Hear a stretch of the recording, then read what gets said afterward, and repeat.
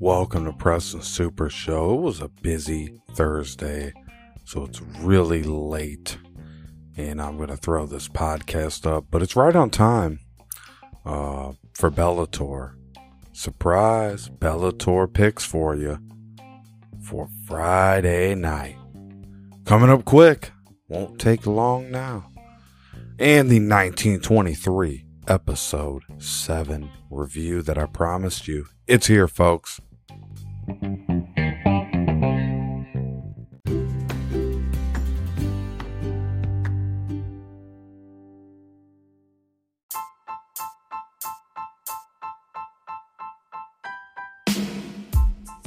Reviewing TV shows and films, dishing out sports picks and dimes, providing you a slice of economics with a hidden gem tied in.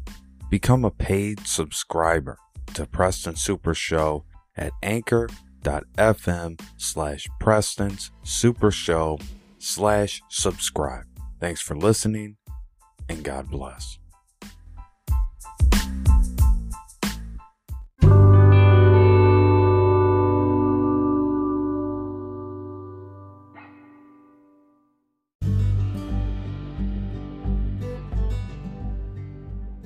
Let's start with the 1923 review. Really fun episode here. The Rule of 500, episode 7 review.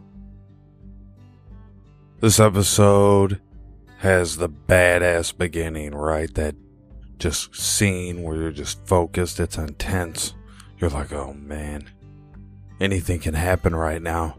Jacob Dutton, played by Harrison Ford, rolling into town and meeting with the sheriff as they roll up on Evil Banner, who's kicking it with the two prostitutes, pouring the liquor up early morning. And they go ahead, they place that Mr. Banner under arrest. You're going down, boy. We caught you. Really surprised he went and got the law involved the more this goes on, because now it just seems like that can't be it. Like, that's just too easy. Lock him up. 2 counts of murder, 1 count of attempted murder. So they have a good little showing there. But then the fun begins, because some questions are answered and some are being asked by the end of this episode, starting with how long until we see Banner get off the hook with his friend's powerful connections. Tiana Rainwater makes her appearance here, and the man who rescued her, the Native American, they have a heck of a series of events that happen rapidly, along with another Native American man. And I give credit to Taylor Sheridan and everyone for keeping this episode interesting and entertaining. The story flips around, and that can confuse people who are just casually viewing, but this episode was done in a way that allowed you to fully grasp the emotion of the situation before moving on. So the 3 Catholic priests that went after Tiana Rainwater all end up dead. However, so does the Native American man who helped her. The question now becomes, how long until the law finds Tiana? Or worse, when she finds her mother is deceased. It's quite a grim picture. Then we see Spencer and Alexandra arrive on land in sort of an intermediary place before they can get back home. Well, there was an interesting thing the sailor told them about the mob and what they didn't like there. What do you know? Alexandra runs into a mysterious man, looks to be a mobster. Somehow they know each other all too well. Great way to end this show. What was in poor taste? Honestly, there really wasn't anything in poor taste in this episode. I would just say one thing that was like a little bit crude was just how they were just smacking the prostitute's ass with the belt. It just seemed to like not really line up. with everything. But then you understand it because they're trying to show how vicious Banner's employer truly is. It might be a precursor to something even more deadly moving ahead. Who knows? Overall, this is a 4-star episode. Okay? Can't be 5 stars because not enough was done to earn that high of a mark from me. It's not going to get those type of marks here. I hope you enjoyed this review. Smooth, sweet, straight to the point, baby. Preston Super Show. I'll be right back after this, going right into the Bellator picks for, I would say this weekend, but it's today, Friday. Bellator 292. Usman Nurmagomedov versus Benson Henderson.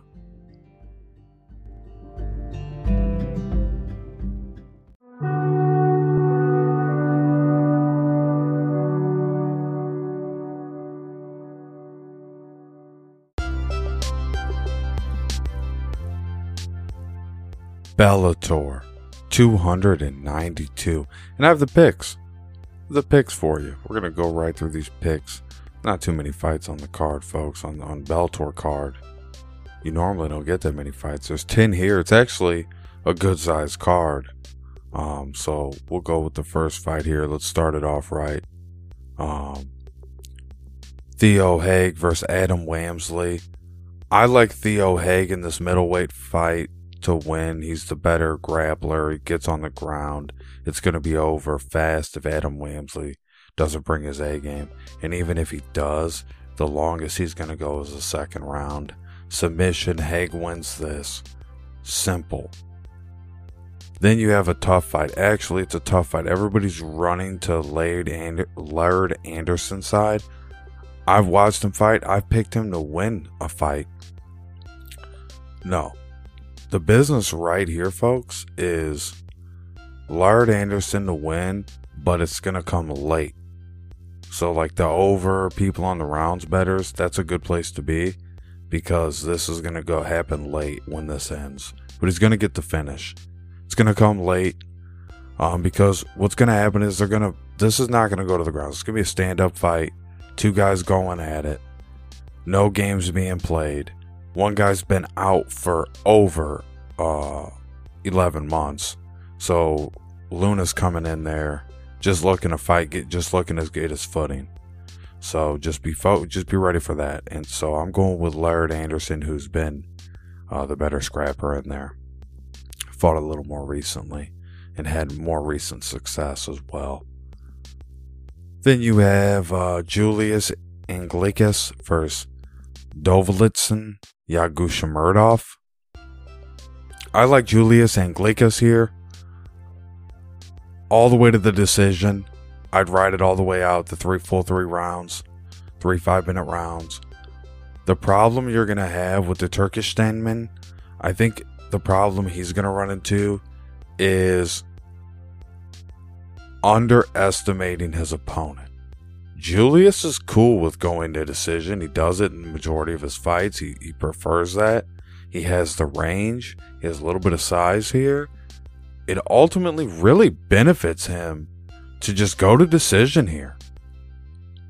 So I like him to win a good decision at the 205-pound weight mark, light heavyweight division. Then we move on to a fight that's really important. Like, this is an actual important fight for Bellator. All their executives, everybody's going to be paying attention. Because you have 2 guys right here. One, they're priming to be a major front runner later on. And one, they're trying to see what they got to do with him. So the one they're priming is Khalid Mertzaliyev. And the one they got to see what they got to do with is Tony Johnson, who fights with American Kickboxing. So Khalid has impressed me, and he's also depressed me. And Tony Johnson has not performed like I thought he would perform. But based on what I've seen from both fighters and based on what has been recent, I like Khalid in this fight. I'm going to go that route. I'm going to take him by decision. I don't think he has the intangibles, nor do I think Tony Johnson has the intangibles to finish this fight. I think it's going to decision all the way at 185 pounds.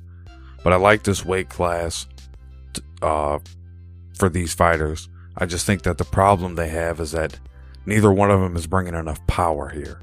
So I think this goes all the way. Next fight, this is going to be a good scrap. Josh Hill versus Cass Bell. Both of these guys are going to run in guns blazing. That bodes really well for Josh Hill, the gentleman. At featherweight, in a weight class that usually I don't see too many knockouts. Not lately. I haven't really seen too many here. But this is when we're going to get a knockout. Josh Hill's going to crumple Cass Bell in this one. No disrespect. Cass Bell's a good fighter. The Mean Green Fighting Machine. But he's outmatched here. He's going to try to test his luck and go for gold here. And I just don't see it happening. There's really good potential, just good flow from Josh Hill's side of things. And when he gets in there, man, he's really on point right now. And Cass Bell's just running into Josh Hill at the wrong time. That's all. Next fight, Enrique Barzola versus Eric Perez. Goyoto, Eric Perez hasn't fought in a while, folks. Yeah, he hasn't fought in a while. They're about the same. They are the same age. So all these people trying to say like it's something to do with age, they're not looking at the guy's age, I guess. So Enrique Barzola, you know him well. And you should know well enough by now that he's going to bring it every fight. And I don't see Eric Perez as a finisher. So that's out of the question. So if you're not going to finish Barzola, you're not going to outstrike him unless you're just that guy. And I just don't see Eric Perez as that guy. So Enrique Barzola's just got too much talent, too much skills in those hands and in those legs. He's going to put it all on display and win by decision. They're both going to get beat up. Then we got a good fight. Welterweight. Where they're throwing Michael Page on this card. And Goyoto Yamauchi. Now, neither one of these guys is a slouch. They can put you out at any time. At 170, at welterweight. This is where Michael Venom Page wants to fight. Yamauchi's cool with fighting here, so I think you're going to get a good scrap. But I think Michael Page is still that knockout artist who all he has to do is just hit you with the one you don't see coming. And I think that's what we get, folks. Round number 2. Michael Venom Page puts Goyoto out. Wins this fight. Then we move on to a big heavyweight fight. It's a really interesting fight. This is Bellator's attempt, in my opinion, this is like me thinking out loud. This is Bellator's attempt to get Valentin Moldavsky back on track against Linton Vassell, a guy approaching 40 here, that is just, been through a lot of fights. The Big Swarm. But I think they've made the mistake of underestimating Linton Vassell at this point in his career. And I like the Big Swarm to win this fight. And I think Moldavsky's been just too timid. In his last 2 losses, just didn't look good. Linton Vassell's looking pretty good right now. And I like his chances here. I think he wins in the 3rd round knockout.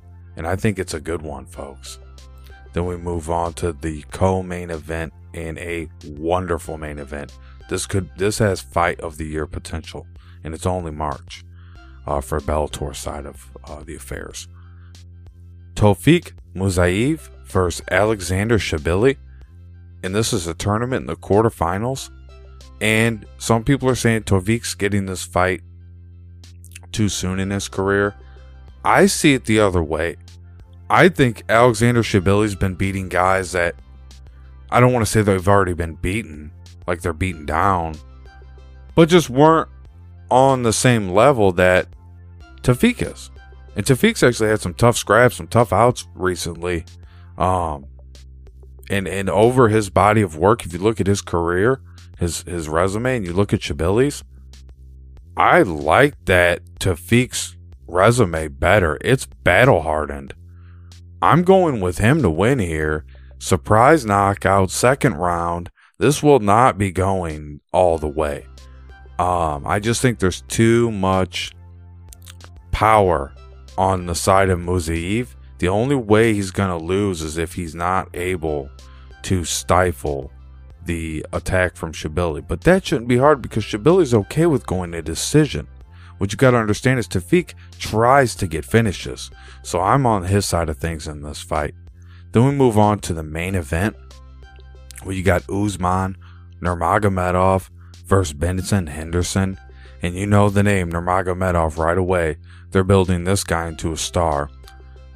And Benson Henderson, even though he's won his last 2 fights, and I respect him, I think he's one of the best fighters to ever come and try this and compete at this level. I think he's one of the best to do it. I really do believe that, because not only is he a good fighter, still fighting, he's also been such a good coach and such a good leader in mixed martial arts and leading by example. And that is so important for the sport, and guys don't even really understand that.